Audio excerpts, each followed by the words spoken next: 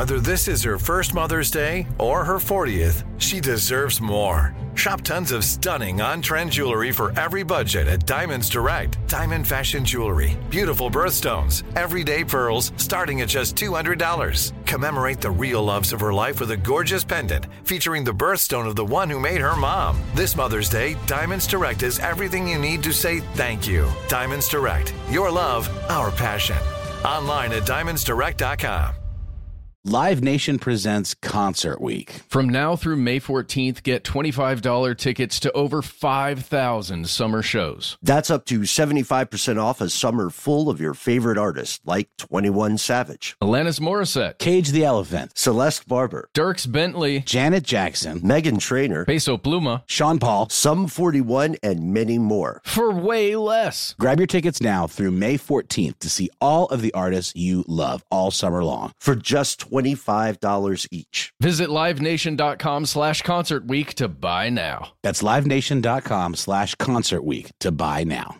When you think about the future, what kind of technology do you envision? Whatever the future holds, artificial intelligence will undoubtedly be at the heart of it all. Join Graham Class as he hosts Season 2 of Technically Speaking, an Intel podcast, and hear from the minds transforming healthcare, retail, entertainment, personal computing, and more with the help of AI. Tune in every other Tuesday and explore the latest technology that's changing our world today and creating a more accessible tomorrow. Listen to Technically Speaking, an Intel podcast on the iHeartRadio app, Apple Podcasts, or wherever you get your podcasts. AT&T connects an ode to podcasts. Connect the alarm. Change the podcast you stream. Connect the snooze. 10 more minutes to dream. Connect the shower. Lather up with the news, sports talk, comedians, or movie reviews. Connect with that 3-hour philosophy show. Change the drive into work in traffic so slow. Connect the dishes to voices that glow. Thank you to the geniuses of spoken audio. Connect the stories. Change your perspective. Connecting changes everything. AT&T. Okay, everybody take their Soma. Everybody check their pills. Make sure you're on schedule. Whenever I think of this episode, man, the first thing I think of is how normalized it is to have very weird commercials for prescription drugs here in the U.S. That doesn't happen in like most other countries, except New Zealand, I think. I don't often watch television shows that have commercials in them anymore. But I happened to be on a popular streaming service watching a television show, that aired on TV, and then they put them on these streaming services. And I sat through so many pharmaceutical company commercials. I had no idea they were going so strong, but so many weird ass names. I thought the same thing. You're reading my mind, man. I have this strange fascination with those commercials. Like you, I don't watch a lot of television either. I love the idea that someone is saying, how do we tell people that this drug could help with a very specific condition and possibly have some terrible side effects? And then someone's like, you know what, we should have just people frolicking in a park. Yeah. And just say the name of the thing, but don't say what it does. And the call to action without fail in every one of these commercials is ask your doctor if this drug is right for you. That is so weird to me. Followed immediately after by like the Micro Machine Man going, flubobutrin is not allowed for the left-handed. The Welsh. And it goes on. It goes like, and it cease use immediately if you have bouts of mystical revelations, the tingles, the shingles, the shankles, the cankles. Man, it seems like they're taking their cues from Illumination Global, in my opinion. I feel like I contractually cannot comment on that. But this episode is good. All right, let's take our drugs. Here we go. From UFOs to ghosts and government cover-ups, history is riddled with unexplained events. You can turn back now or learn the stuff they don't want you to know.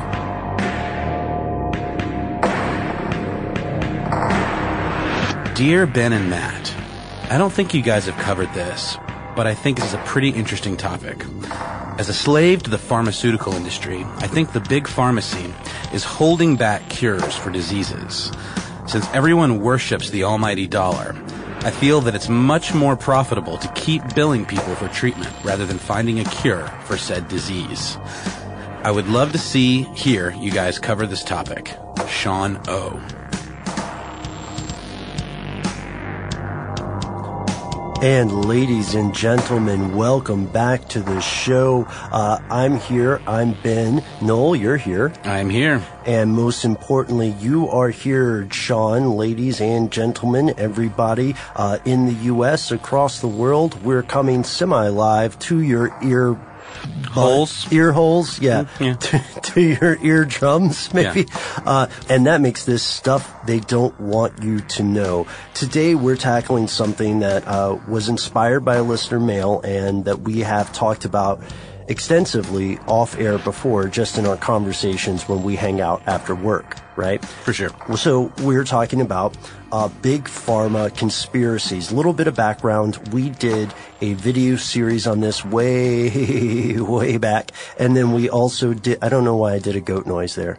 No, it was good. It was appropriate. Does it work? Uh-huh. Okay, yeah. We'll keep it. And then we also did in January an episode about the legal drug trade, which will be pharmaceuticals. This episode, we are going to focus on more of the conspiracies and the conspiracy theories surrounding big pharma. So first things first. We'll look at it this way. As we said before, legal drugs are a big business. We'd like to give you some industry statistics. So IMS Health reports that overall drug spending weighed in at about $320 billion in 2011. Through the FDA and Congress, the U.S. works to ensure access to safe, effective drugs. At least that's the idea. That's the theory, yeah. Sure. But at the same time, critics say that quote unquote big pharma has paid Congress to turn a blind eye to predatory and shady, dishonest practices like price gouging. So what is, again, the big air quote unquote big pharma? Exactly. Right. Other than just a convenient catchphrase.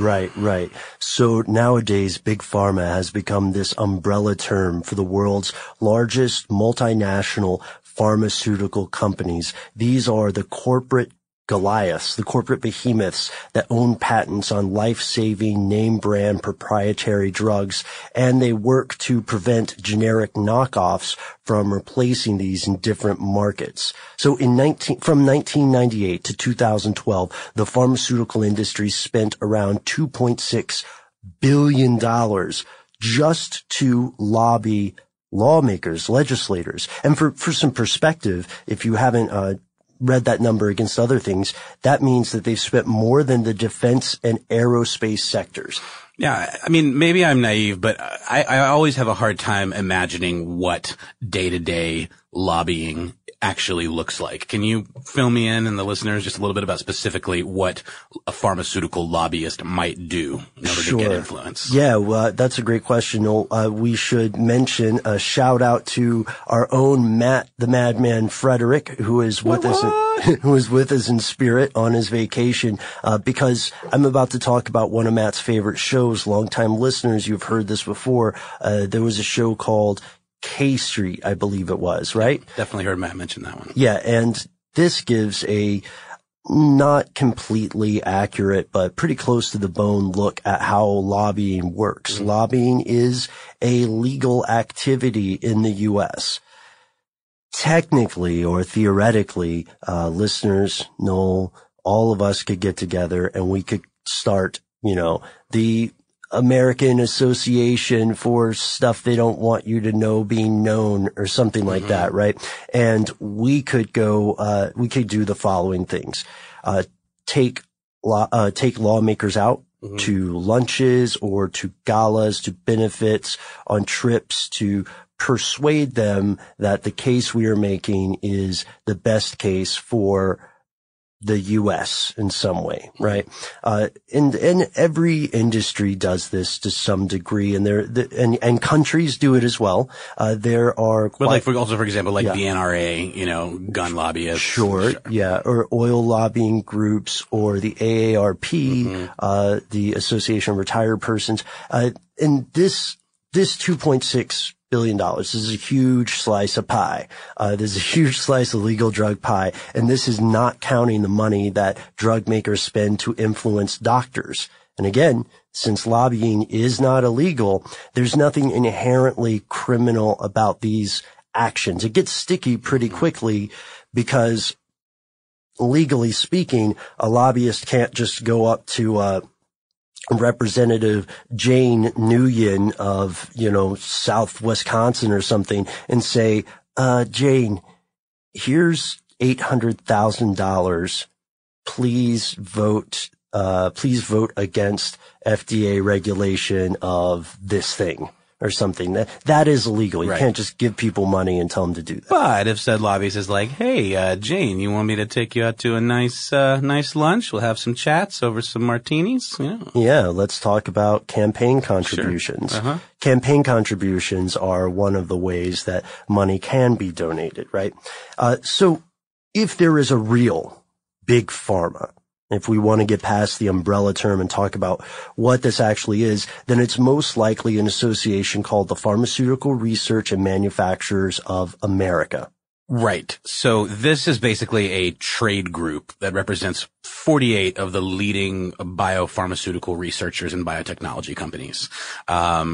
Possibly the most notable victory of pharma was the 2006 prescription deal, which extended prescription coverage while actually preventing the Medicare program from collectively bargaining for lower prices. Right. And this stuff changed in the wake of the Affordable Care Act, which, for people outside of the U.S. might sound kind of arcane, but everyone in the U.S. is familiar with it. It's also been called Obamacare. It's a Mitt Romney helmed program in Massachusetts that was later taken to a national level by the Obama administration. And it has a wealth of critics and a wealth of supporters. I think it's a story for a different show, but the pharmaceutical industry definitely had input on this, and you can see articles from the Wall Street Journal saying that the pharmaceutical companies made a benefit of like $35 billion or some other astronomical number from the ACA or Obamacare. There is something that we have to say at the top, though, because we're going to talk about a lot of murky, just diabolical stuff here. Mm-hmm. So first, I want to say there's no question that research by scientists at pharmaceutical companies has led to amazing breakthroughs, curing or most often treating conditions that 100 or maybe even 10 years ago would have been a death sentence. So let's get that out of the way first. We're talking about better treatments for cancer, better treatments for sexual diseases, not necessarily cures, but treatments. And one of the things that inspired you and I to look at this today was Sean's letter and other comments from people on YouTube, Twitter, and Facebook. I'll go ahead and put the plug in here now. You can follow us. We are Conspiracy Stuff on all of those, and you'll see episodes that may not make it to the air for one reason or another, or topics that we talk about. You can also talk with other listeners, and you can suggest stuff to us directly. Anyhow, one of the things that inspired us to look at this was the recent news report, which I guess we should mention, but we'll get into later, right? The case of the pharmaceutical startup tycoon. Yeah, the pharma bro, as they're calling him. Is that what they're calling him? Yeah, on the Twitter. Yeah. Oh, man. Martin Shkreli. Shkreli. Yeah. And I heard you off air jokingly refer to him as Shrek. Well, he's a bit of an ogre. Oh, man. Skidoo, indeed. All right. So there are critics of Big Pharma, and they often fall into one of several camps. First, there are the people that, if we're going to make up a name for them, I would call them suppression adherents. These are the people who believe that pharmaceutical companies have something like secret treatments or even a secret cure for everything from cancer to leukemia, HIV, other chronic terminal conditions, but have covered up this knowledge in the interest of continuing to make money off hapless consumers. When I was reading Sean's letter at the top of the podcast, he obviously mentioned this idea of, drug companies having these secret cures and holding them back, because it benefits them more to be able to continue to treat these existing diseases rather than to cure them.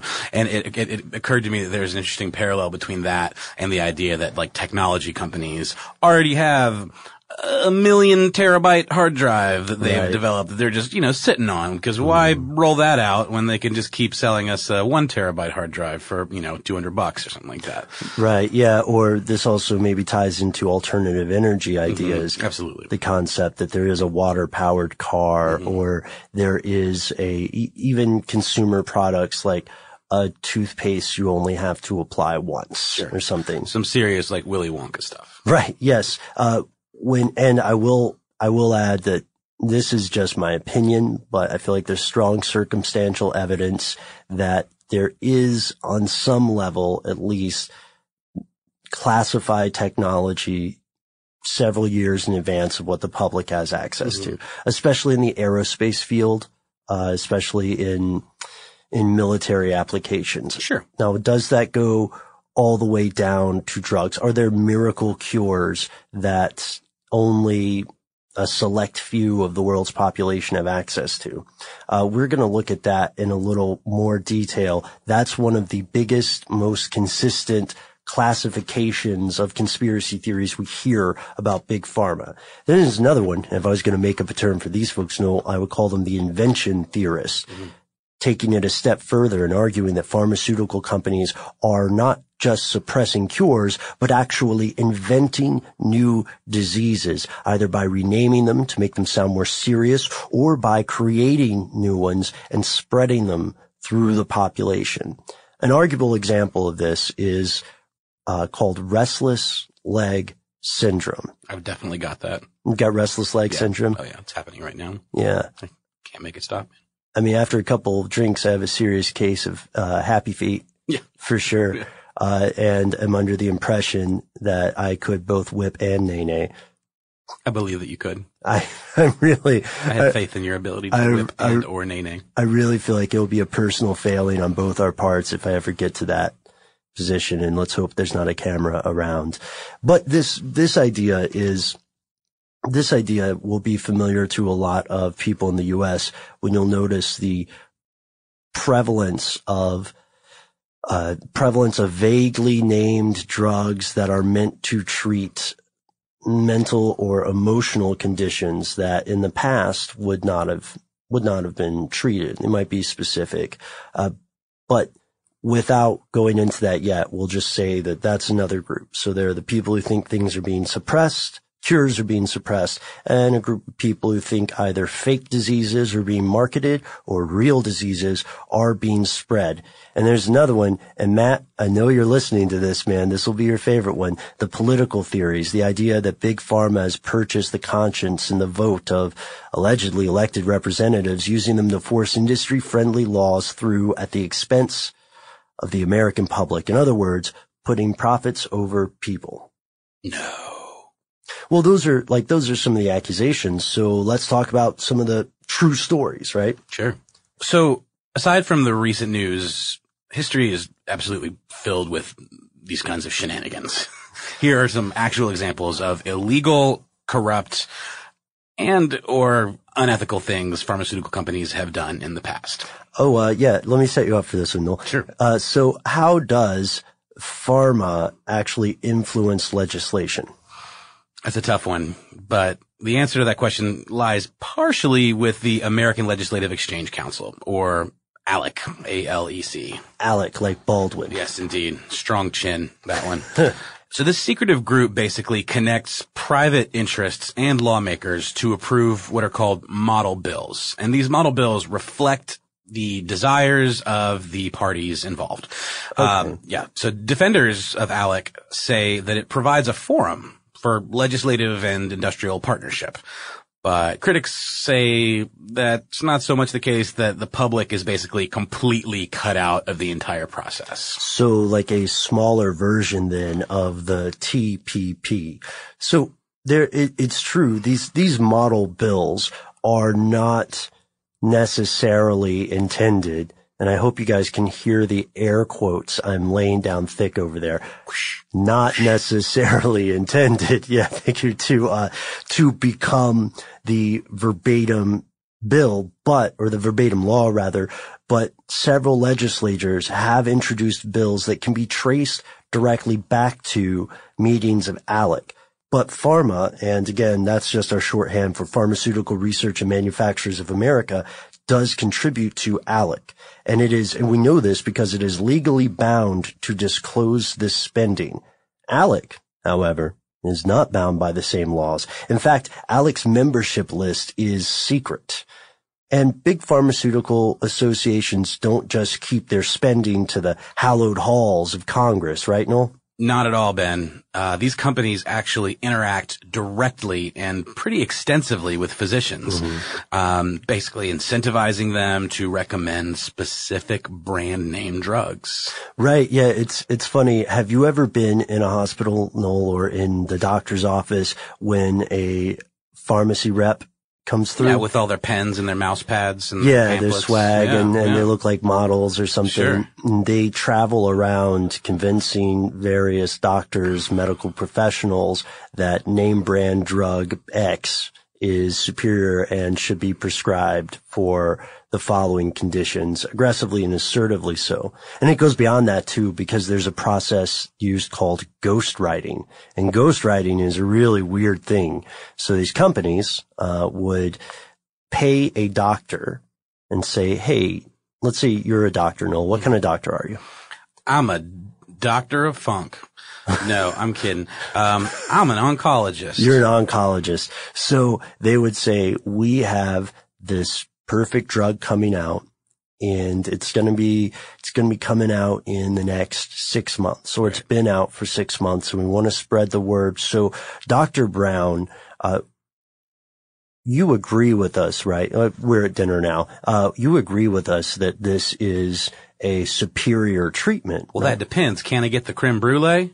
You can have creme brulee for here and to go. I'm on board. Sign me up. Great. Here's the best thing. We want you to write a review, and we want it to go like this, at which point they hand the review that they've already written there, and they say, we're just going to put Dr. Brown, according to Dr. Brown, lead oncologist at X hospital, and then this glowing review happens, and we've used your name. Mm-hmm. Nothing weird about that. That's 9 out of 10 doctors agree. Yeah, 9 out of 10 doctors agree. Creme brulee at the restaurant and to go is awesome. Vis-a-vis, this drug is awesome. Right. And, this might sound strange to some of our listeners outside of the U.S., but televised ads for prescription drugs are a common thing in U.S. channels, U.S. TV channels. And we commonly bizarre. Yeah, commonly bizarre because legally there's a lot of stuff they can't say. How would you describe one of those ads? So it's sort of like this weird, trippy Alice in Wonderland vibe where there's somebody prancing through a meadow, just feeling good. Bright colors. Just bright colors, lots of pastels. There's butterflies everywhere. The sun is shining. There may be children playing in a playground. There's probably instrumental music. Yeah. You don't really hear the people talking. Probably some slow motion reaction shots of just happy smiling faces. And laughing. Yeah, it's like the R.E.M. song. vague voiceover. Just you want to be happy, right? Mm-hmm. You want to feel good about yourself and your loved ones, don't you? Mm-hmm. You want to get the most out of every day on this planet.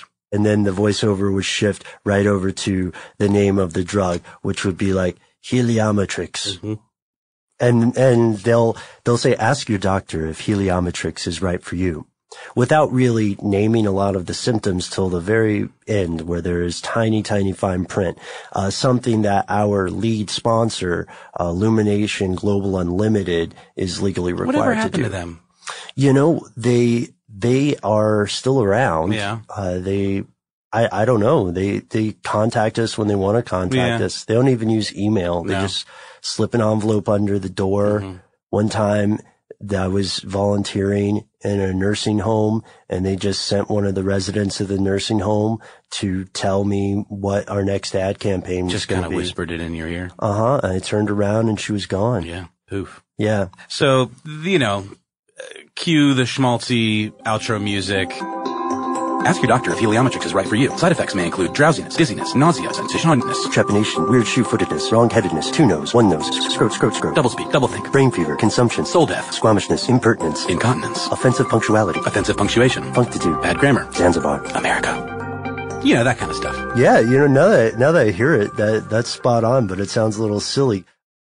Live Nation presents Concert Week. From now through May 14th, get $25 tickets to over 5,000 summer shows. That's up to 75% off a summer full of your favorite artists, like 21 Savage, Alanis Morissette, Cage the Elephant, Celeste Barber, Dierks Bentley, Janet Jackson, Meghan Trainor, Peso Pluma, Sean Paul, Sum 41, and many more. for way less. Grab your tickets now through May 14th to see all of the artists you love all summer long For just $25 each. Visit livenation.com/Concert Week to buy now. That's livenation.com/Concert Week to buy now.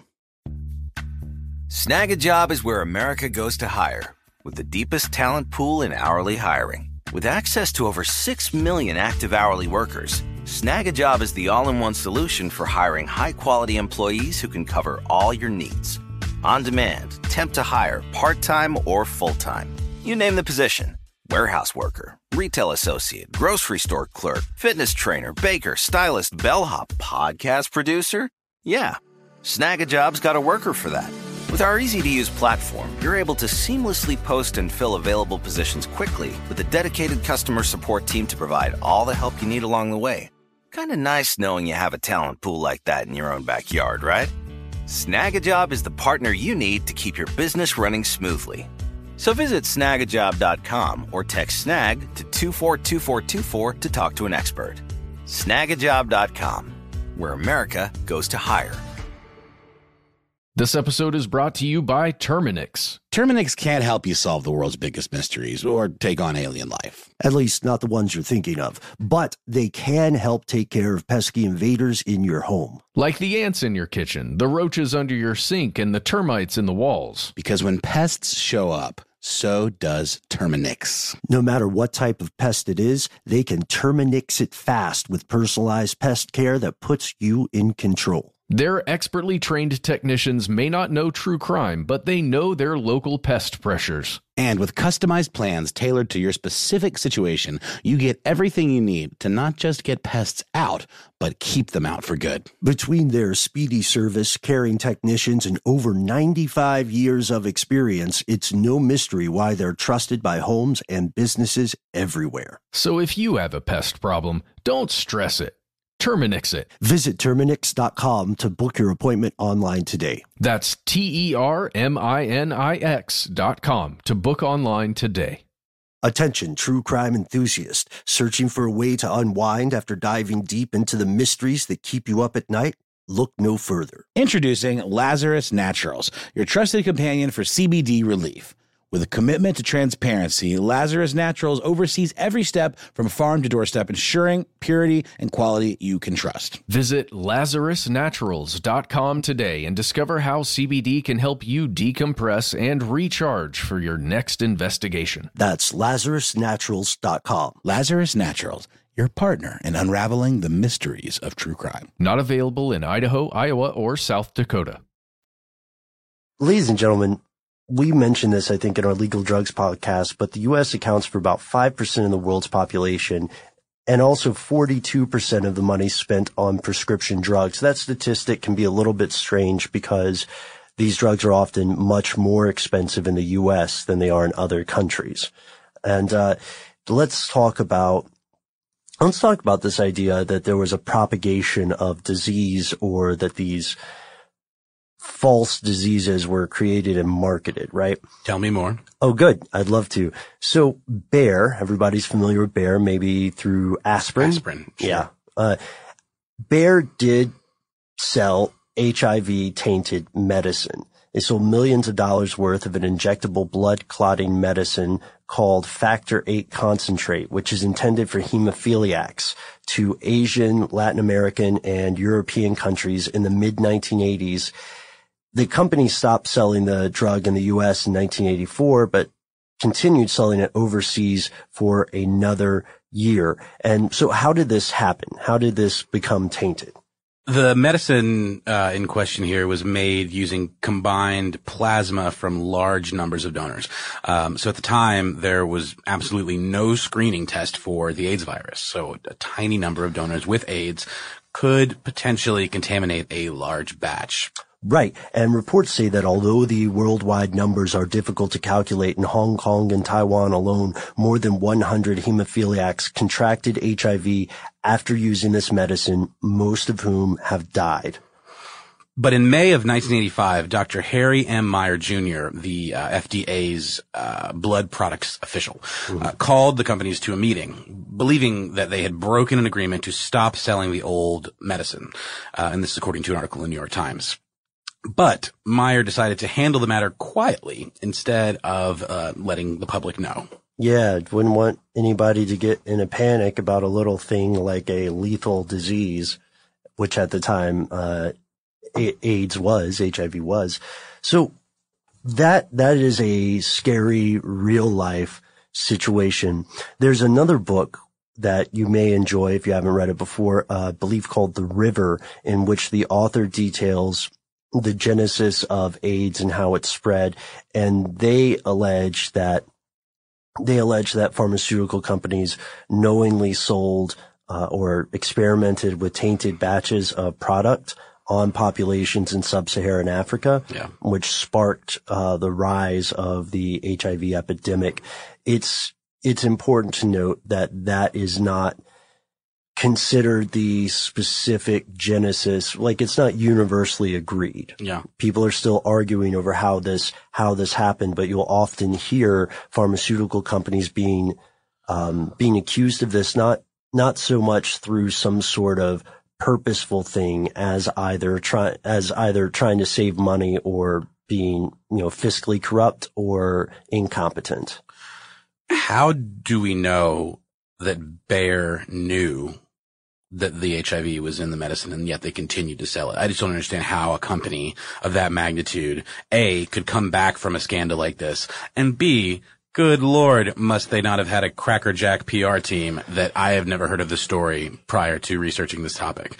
Right. I mean, when I think of Bayer, I just think of a little aspirin for my headache, That's all I think of. Well, in 2006, and this is a great question, 2006, there were documents that were unearthed showing that they knew it had the high likelihood of being tainted with AIDS. They knew they could no longer sell it in the U.S. The dangers of the drug had become well known in the U.S. market, but that news was slower to reach other parts of the world. And it does, from what we see, it does seem that FDA regulators did collude to keep the continued sales hidden, so that this could be solved without alerting Congress, the medical community, and the public. And these are according to minutes of a 1985 meeting between the FDA and Bayer. Yeah. So, I mean, to me, this occurs to me as being like another example of, two cozy relationships, whether it's between drug companies and the FDA regulators that are supposed to oversee them, or, for example, large banks and the SEC regulators that are supposedly, supposed to keep them, acting correctly. Right. Is that? It's a similar, that's a very nice parallel, it's a disturbing parallel, but possibly accurate. It's nice. Because it does show, how close an industry and the government institution designed to regulate it will happen. Now, I know we have a lot of listeners who object to the concept of a large government, right? Of whether federal or whether one world. And I completely understand in many cases. In the case of things like the Food and Drug Administration, however, that has provided in the past, especially, much needed food safety things. Food safety regulations are an important thing to have, because if there is not some sort of standard, then we could easily end up in a situation like Upton Sinclair's The Jungle, which is a very gruesome story about. I was going to say gross. Yeah, gross and gruesome story about the meatpacking industry. However, the thing about this regulation that I agree with, that a lot of people object to as well, is the concept that if the people who work for the Watchmen are later being hired to work for the people being watched or come from that industry, the argument is always that a certain level of expertise and experience should be the deciding factor. And it may be true. The advocates of this practice argue that you need to have industry experts, but then the opponents of this practice will say, well, really what we're doing is inventing a revolving door where someone can, as a regulatory power, make laws that will benefit them, specifically them, later when they enter private industry. Yeah, and I mean, I'm sure there's some amount of, well, if this person used to work for the regulatory body and now they work for us, they can probably give us a little bit of the scoop on some of the machinations of the regulatory body. Yeah, that's a good point. How far does it go? With a little background on Bayer, just to say, you asked specifically about how this occurred. So it wasn't reported as widely in U.S. media, but French and Italian news media were reporting a lot of this. In 2011, Bayer had paid tens of millions of dollars to end this scandal, because here's how it happened. So 2011, Bayer starts compensating people.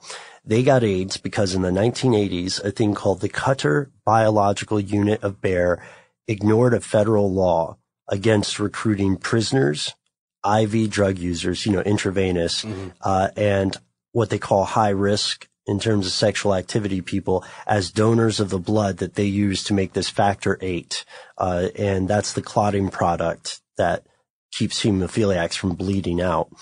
So they're paying, they, along with 3 other labs, were forced to pay tens of millions of euros to people who could trace the transmission of HIV to this treatment.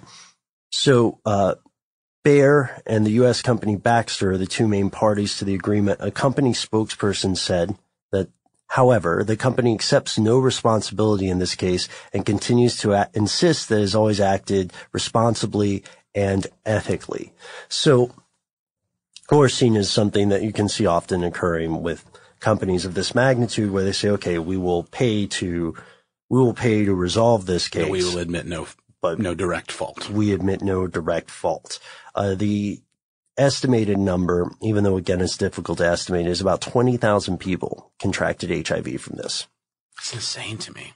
It is insane. And it's, and again, I mean, like I said, what is the most insane to me as a consumer of media and as someone who, reads up on this kind of stuff, I just had never heard of this before. And that is mind blowing to me. Like, how much money must a company like this have to be able to pretty successfully sweep something like this under the rug to the point where, it's just not like the only image that you associate with this company? Well, yeah, again, they stopped selling this product in the U.S., so it was maybe older news, or it was less likely to directly affect people in the U.S. market. So that is a seed of truth to these things. When we hear a lot of conspiratorial rumors and stuff, the thing to find is whether there is a seed of truth, right? Whether there is a shining note of veracity in the haystack of BS that so often is the internet. And that's not my most graceful comparison there. But let's go to the idea of withholding a cure, because Sean, that's exactly what you asked about. At this point, it's hard to find a specific proven case of a company completely suppressing a cure. And the reason it's hard to find that is that we see a lot of people saying that it is more advantageous to treat the symptoms of a disease rather than the cause. In many cases, I know this is a sensitive subject for some people, but in many cases, the cause of a condition could be genetic or lifestyle related. For instance, like a poor diet. Yeah, like a poor diet could create diabetes or obesity or heart conditions. And the best way to combat that is not through a magic pill. It's through get off the couch. Right. It's through exercise and changing diet, which of course no one wants to hear because that is not an instantaneous cure. But what we did find that I thought might interest you, Sean, is some statements from people on Reddit, of all places, if you're familiar, who were talking about the issues here, or the concept of a conspiracy. And we found people saying that they had experience either with drug creation or product creation or in the higher level marketing stuff. And the marketing people are saying it is so expensive to create a drug and get through the FDA hoops that if there were a magical cure, people would sell it. They would sell it for a boatload, a yacht load of money, one might say, but they wouldn't want to keep it secret because they would be walking away from so much money. And then there was a funny part where the person who was a former chemist, like someone creating these drugs, said, or maybe chemist is not the right word. Researcher, sure. Because we don't know exactly what this person was involved with, but they said, here's the thing. It would be very difficult for the pharmaceutical companies to pay someone who discovered a cure enough to keep it secret. Yeah. You know, how would you do that? And this goes into some darker territory when we hear allegations of, people being disappeared or something like that. But in this case so far, just because of the amount of people that would be required to keep this secret, we haven't found a case yet. I'd love to hear more from listeners who believe that there is a case. And I want to say also that often you'll hear people saying that an alternative medicine of some sort is what's being repressed, right? Or that there is some maybe natural cure through a plant or through a relatively simply made derivation of a plant that pharmaceutical companies are instead trying to monetize. And that last part is pretty believable because we're seeing that now with, I'm not going to claim marijuana as some sort of panacea that cures everything.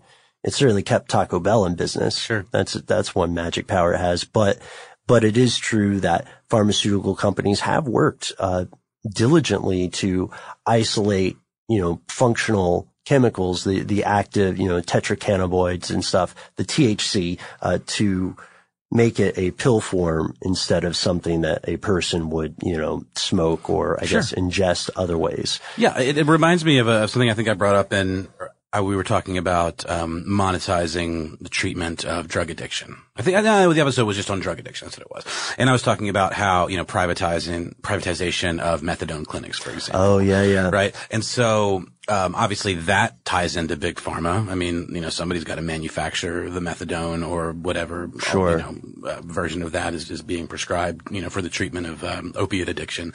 There's a lot of articles out there about, I think the most recent one I saw was on Vice. There is a natural supplement, you can call it. It's a leaf from Thailand originally, I believe, and it's called kratom, and it produces an effect very similar to an opiate or like methadone, for example. But, and it is legal technically right now in the U.S., but it is clearly, according to a lot of the things that I've been reading, very much, controversial and is, probably not going to be legal for long. It's like gray market, huh? Yeah, more or less. But, it is apparently a very good analog to methadone and not nearly as, doesn't carry nearly as many side effects. So it can be used to treat, people who have opium addiction? Absolutely. Okay. According to, some of these sources, and we could maybe, find a few links and post them on social. But I think that's just a good example of like a long-standing natural product that has been around. Apparently it used to be so popular, in Thailand that it had to be banned because it was actually interfering with the opium trade. Oh. Because it was easier to get, people could grow it, it grew naturally even. Yeah. And it was actually interfering with the opium trade. So, and this is, decades and decades and decades ago. This is a very interesting story, one I haven't heard, and I'd like to follow up on it. So, I'm not saying that this suppression of a miracle drug has never occurred. I'm saying that at this point, I've had difficulty finding a proven case suppression that later came out. One thing that could be similar would be not related so much to pharmaceutical companies, but the Tuskegee experiments where the U.S. government withheld treatment for syphilis. Gotcha.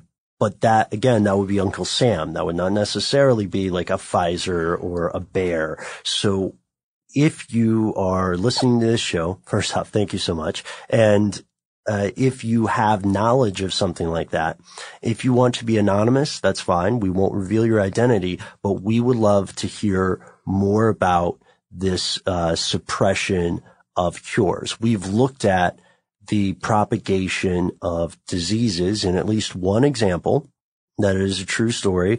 We have looked at some corruption, which has numerous examples, and we have looked into the idea of suppressing a treatment.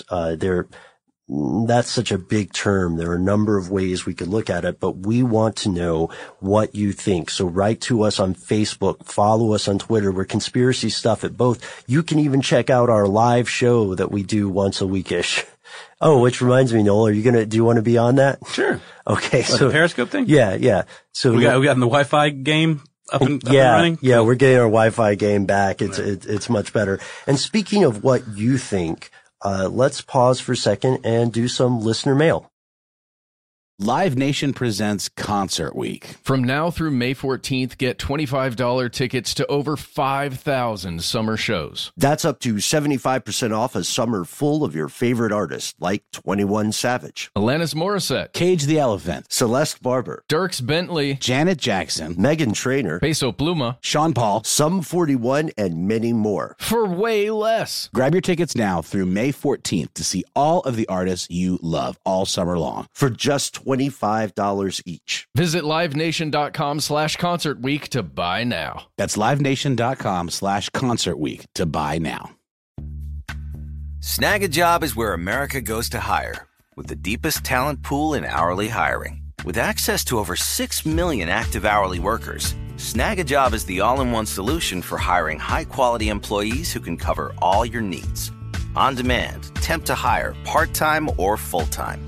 You name the position. Warehouse worker, retail associate, grocery store clerk, fitness trainer, baker, stylist, bellhop, podcast producer? Yeah, Snag a Job's got a worker for that.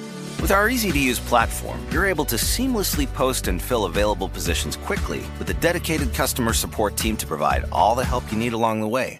Kind of nice knowing you have a talent pool like that in your own backyard, right? Snag a Job is the partner you need to keep your business running smoothly.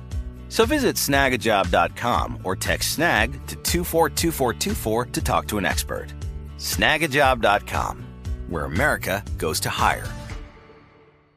This episode is brought to you by Terminix. Terminix can't help you solve the world's biggest mysteries or take on alien life. At least not the ones you're thinking of. But they can help take care of pesky invaders in your home. Like the ants in your kitchen, the roaches under your sink, and the termites in the walls. Because when pests show up, so does Terminix. No matter what type of pest it is, they can Terminix it fast with personalized pest care that puts you in control. Their expertly trained technicians may not know true crime, but they know their local pest pressures. And with customized plans tailored to your specific situation, you get everything you need to not just get pests out, but keep them out for good. Between their speedy service, caring technicians, and over 95 years of experience, it's no mystery why they're trusted by homes and businesses everywhere. So if you have a pest problem, don't stress it.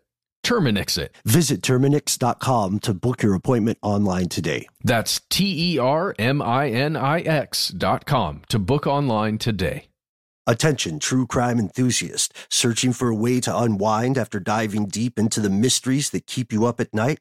Look no further. Introducing Lazarus Naturals, your trusted companion for CBD relief.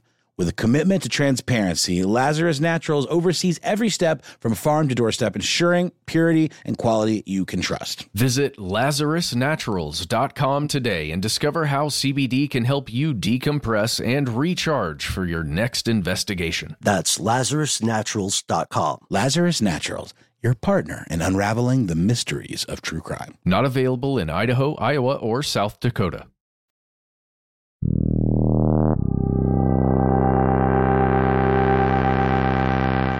All right, so our first letter comes to us from Matt, not Matt Frederick, not our co-host, but Matt, a listener. And Matt's writing in regarding our episode on modern slavery. The statistics on sex trafficking are very problematic, and jurisdictions that have a political interest in it, I was trafficked, air quotes, can be a get-out-of-jail card for prostitutes who get arrested. Maggie McNeil has written a fairly thorough analysis of how questionable the widely popularized sex trafficking statistics actually are. And then Matt goes on to say, also there was a distinct attitude that no right-thinking woman would ever want to do sex work on your show. It just isn't true. Again, quite a number of women are in the business because they choose to, not because it is survival work. First time I've seen such an obvious bias on your show. Well, Matt, thanks for writing. I noticed that you say distinct attitude, most likely because we never directly said that no one would ever willingly be involved in sex work. However, I do agree completely that sex trafficking statistics can be very, very problematic. Statistics for forced labor in general are very problematic, and I can't remember if we addressed this on air, but I hope we did. You have to also question the agendas of widely inflated numbers, question the source of where those numbers come from.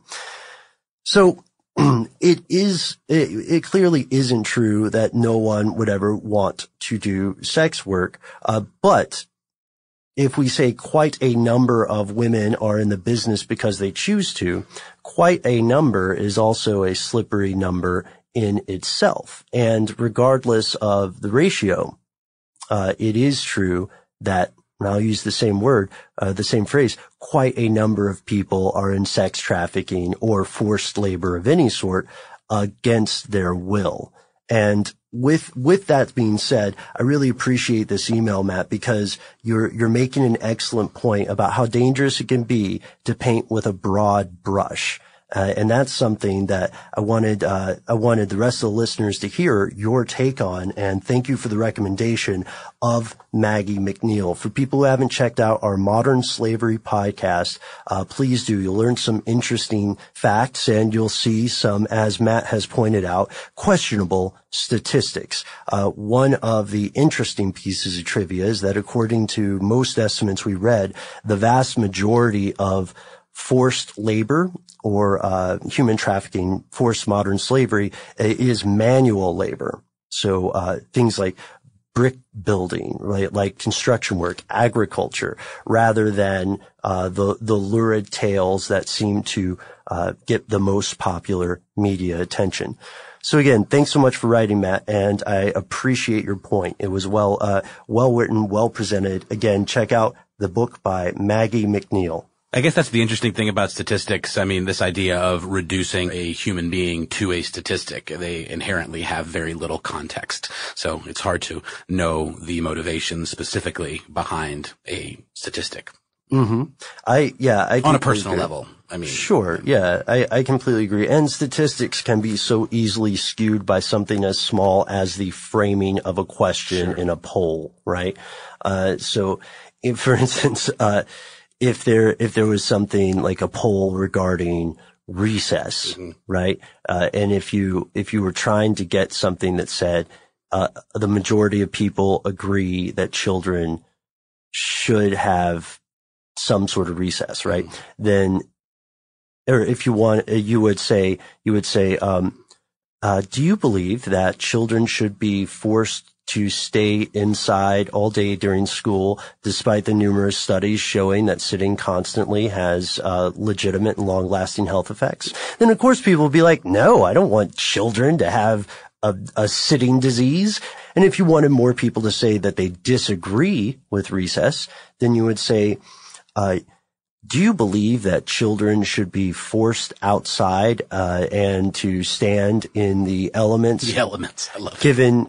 Given the recent statistics on pollution and the long-lasting detrimental health effects that can occur just from being outside for an hour.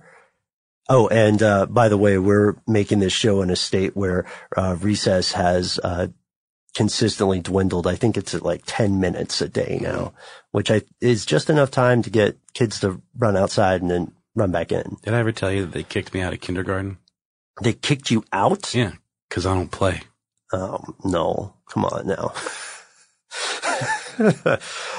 All right. So, well, let's go to a second piece of listener mail. Okay. So here's a nice letter. I just wanted to write in to let you know how much I enjoy the podcast. I've only been listening for a couple of months now, but it's one of the podcasts I listen to that I anticipate the most every week. Thinking it would be an Alex Jones type conspiracy circle jerk, love that image, I was very timid about listening. The level of skepticism you show every week, though, is very refreshing when it comes to these topics. I am very interested in conspiracy theories as a topic, but it is so hard to find level-headed conversation about it from the outside. I just finished this week's episode and thought I'd chime in with some support. Keep up the awesome work. And that comes to us from Ryan. And Ryan, thanks so much. We sure appreciate it. We have, we get a lot of email here, and this show, you might be a regular listener and you might have friends who say, no, make up a name of a person. Stephen Mecklenburg. Okay. And let's say you're Stephen Mecklenburg and you're a regular listener of this show. You might have people going, Steve, I can't believe you listened to that tinfoil hat baloney, right? Mm-hmm. That Bologna and malarkey. Right. And if you have friends who are like that, who would be hesitant to check out a show because of the topics it addresses, then please, let them know that this show, we will ask any question. We'll entertain any question. This is a listener driven show. We'll ask any question. We'll do our best to find the answers. Now, as Matt, our listener, pointed out in the earlier email, we don't always get things right. We're human. There are things that we need to clarify. There are some things that we've just gotten wrong, and we rely on our listeners to help us keep this show as honest as possible. Look, and, from where I sit, you guys do a fantastic job of keeping Ben, Matt, and, to a lesser degree, myself, honest about these things. So we very much appreciate that, obviously. Well, so we appreciate it. And I would ask you, if you have some friends like that who, pride themselves on critical thinking, right? But somehow make the mistake of throwing everything referred to as a conspiracy theory into the same large bucket, then, let them know about our show, or tell them, I heard a good one that is not, what's that phrase? A conspiracy circle jerk.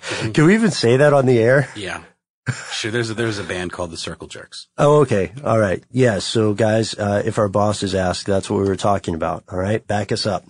And now we are going to head out. We would like, to hear from you. So if you want to take a page from that list. Whoa, wait. Do you hear that sound cue? Yeah, you do. 'Cause you're playing it. This is too meta for me. Yeah, no, I have a thing, Ben. I have a thing. So I kind of want to use today's moment to revisit our boy Shkreli, Martin Shkreli. This is a story, it's fascinating to me on a couple of levels, but one, it really shows the power of the internet. First, in that this story kind of came and then was more or less resolved in a day's time. I'm using the term resolved pretty loosely. But a little backstory. Many of you, I'm sure, were following this along with me. Martin Shkreli is a 32-year-old former hedge fund manager. So right. Just, up there in the financial world. And I thought it was topiary. Yeah, I don't know what either one of those things. I thought it's like a landscaping thing where you manage hedges. Yeah, I have that it might as well be for all I know about what a hedge fund actually is. It seems like to me it's one of those things where you only really know what it is and if that's what you do for a living. I'm going to walk away from a terrible landscaping joke. You don't have to. No, let's go. Okay. All right. I'll go with you. So, Martin Shkreli, 32-year-old financial whiz, I guess you could call him, used to manage a hedge fund, so left the hedge fund and was part of a pharmaceutical company called Retrophin. Is that right, Ben? Yeah, Retrophin. And Retrophin acquired the rights to sell a drug called Thiola. Thiola is used to treat cystinuria. That's a rare, incurable condition which gives you persistent kidney stones. Oh, that's right. So that's a pain in the kidney right there. No joke. Yeah. No joke. So we're burying the lead here a little bit, but the reason we bring that up is this was sort of the first example of this guy Shkreli doing some pretty egregious price gouging. Yeah, he said that Thiola, which sold for $4,000 a year per patient, would be priced closer to a rival drug called penicillamine, which sold for $80,000 to $140,000 a year per patient. So, good little backstory there. But the lead that we're bearing is the news of the day is Martin Shkreli has a pharmaceutical startup called Turing Pharmaceuticals. And just the idea to me when I first heard this of a pharmaceutical startup, I mean, I think of a startup as like building an app, like something like that. I don't really think of it as like, I mean, I guess all companies have to start somewhere, but just the idea of a pharmaceutical startup sort of like made me scratch my head a little bit. But one of the first things he did, when he started this company was purchase the rights to a very old drug called Daraprim. And Daraprim has actually been used for years to treat toxoplasmosis, which is a pretty common condition, but it's not particularly detrimental to most people who have it, who have regular, functioning immune systems. Yeah. Where it becomes a real problem though is with immunodeficient individuals suffering from, say HIV/AIDS or cancer. Mm-hmm. And what this drug does is it's an anti-parasitic drug. And for years, I believe it sold in the neighborhood of $1 a pill, and then it went up to about $13 a pill. Well, when our boy Shkreli bought it, he decided it would be a good idea to up the price from 13 change to, I believe, $750 a pill. Yeah, I believe that's correct. Yeah. And when questioned about it on CBS this morning, I believe it was the day before yesterday, he argued that, there are only about 2,000 people that use this drug actively. Was not profitable for our company to sell it at that price. And honestly, what we're doing by raising the price here is actually very altruistic, because it means that we can take this money and invest it back into research and development to find a better drug with fewer side effects. Yeah, and also there's the question of the enormous cost of R&D. That's something that people would bring up too. Also, just to throw this in there, apparently it costs in the neighborhood of $1 or less to actually produce. To manufacture one of these. Is that counting the sunken cost of the overhead to research and create it? Well, I guess that's a good point, because, if you'd spent $50 million to acquire it, I guess you have to figure that into it when, you're talking about what would be profitable to sell the drug for. So I didn't know this. So the plan was to take that money and make another thing. But that's the point, though. I guess that's the reason I'm bringing this up, is that would probably be the argument that any pharmaceutical company would make as to why they're quote unquote price gouging. They say, oh, well, our biggest stakeholders are the patients. That is who we're looking after the most. If we're doing anything, it is so we can funnel this money back into research and development, which admittedly is very expensive and, time consuming to do. Now, there was another piece of big news though, right? Yeah. So basically what happened is this news came out. The internet proceeded to go bananas like it tends to do, and it just became a collective lynch mob for this guy Martin Shkreli. Just Twitter, calling him Hitler, calling him the worst thing since Pol Pot, I mean, just really demonizing this guy. And, he didn't do himself very many favors because he is also an active Twitter user and tended to respond to internet criticisms by quoting Wu-Tang Clan lyrics, saying that he ain't nothing to blank with, and, things like that. And posting pictures of himself on one of the new answer to the Segway, the little rolly things. Oh, yeah, the yeah, lights, yeah. that Wiz Khalifa got arrested with at LAX or something like that. Oh, really? Yeah, deep cut there. But yeah, and then he's got this kind of smirky little face and this, kind of hipster haircut and just, very easy to demonize a guy like that who just has no self-awareness when it comes to these things. Okay. And so I guess, I'm going off on a bit of a tangent here, but the thing that was most fascinating to me about this is here is a quote unquote pharmaceutical startup making this incredibly contentious decision, and the internet reacted, and in real time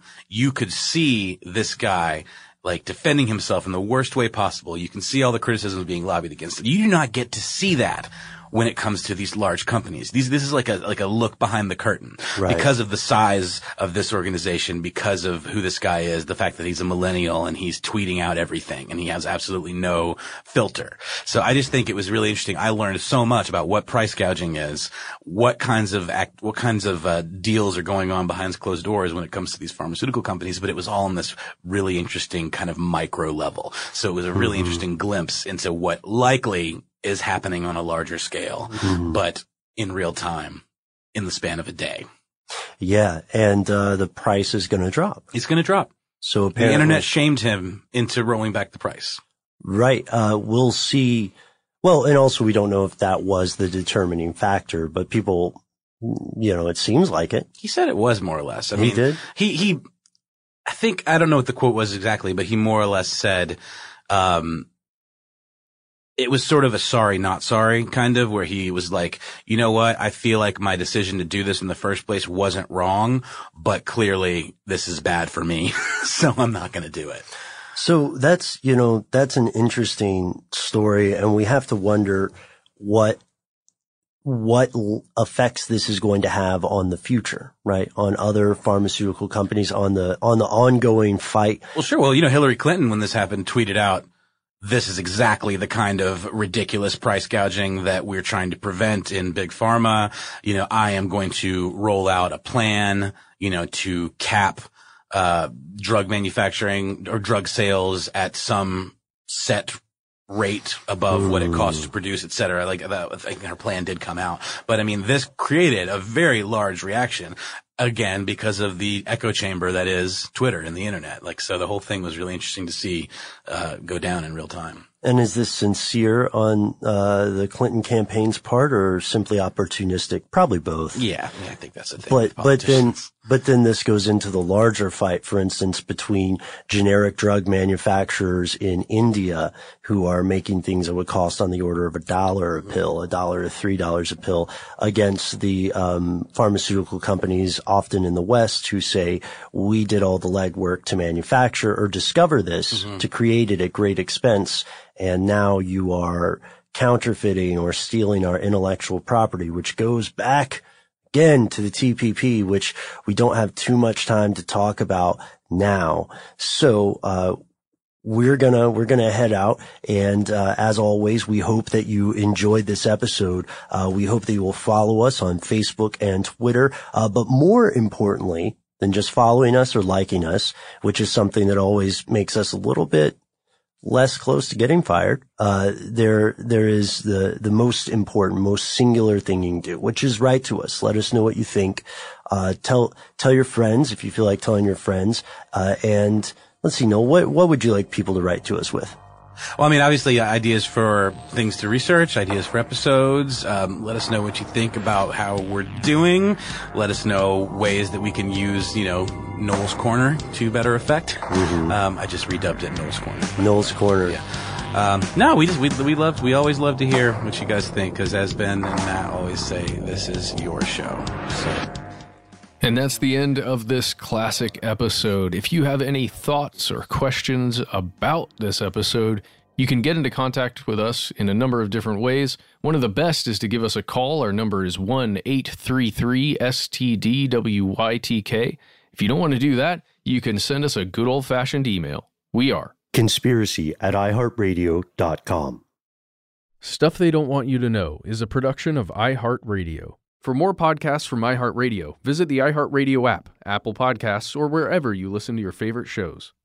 Live Nation presents Concert Week. From now through May 14th, get $25 tickets to over 5,000 summer shows. That's up to 75% off a summer full of your favorite artists, like 21 Savage, Alanis Morissette, Cage the Elephant, Celeste Barber, Dierks Bentley, Janet Jackson, Meghan Trainor, Peso Pluma, Sean Paul, Sum 41, and many more. for way less. Grab your tickets now through May 14th to see all of the artists you love all summer long. For just $25 each. Visit livenation.com/concert week to buy now. That's livenation.com/concert week to buy now.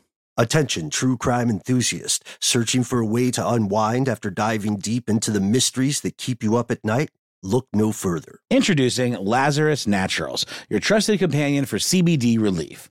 With a commitment to transparency, Lazarus Naturals oversees every step from farm to doorstep, ensuring purity and quality you can trust. Visit LazarusNaturals.com today and discover how CBD can help you decompress and recharge for your next investigation. That's LazarusNaturals.com. Lazarus Naturals, your partner in unraveling the mysteries of true crime. Not available in Idaho, Iowa, or South Dakota. I'm Katya Adler, host of The Global Story. Over the last 25 years, I've covered conflicts in the Middle East, political and economic crises in Europe, drug cartels in Mexico. Now I'm covering the stories behind the news all over the world in conversation with those who break it. Join me Monday to Friday to find out what's happening, why, and what it all means. Follow The Global Story from the BBC wherever you listen to podcasts.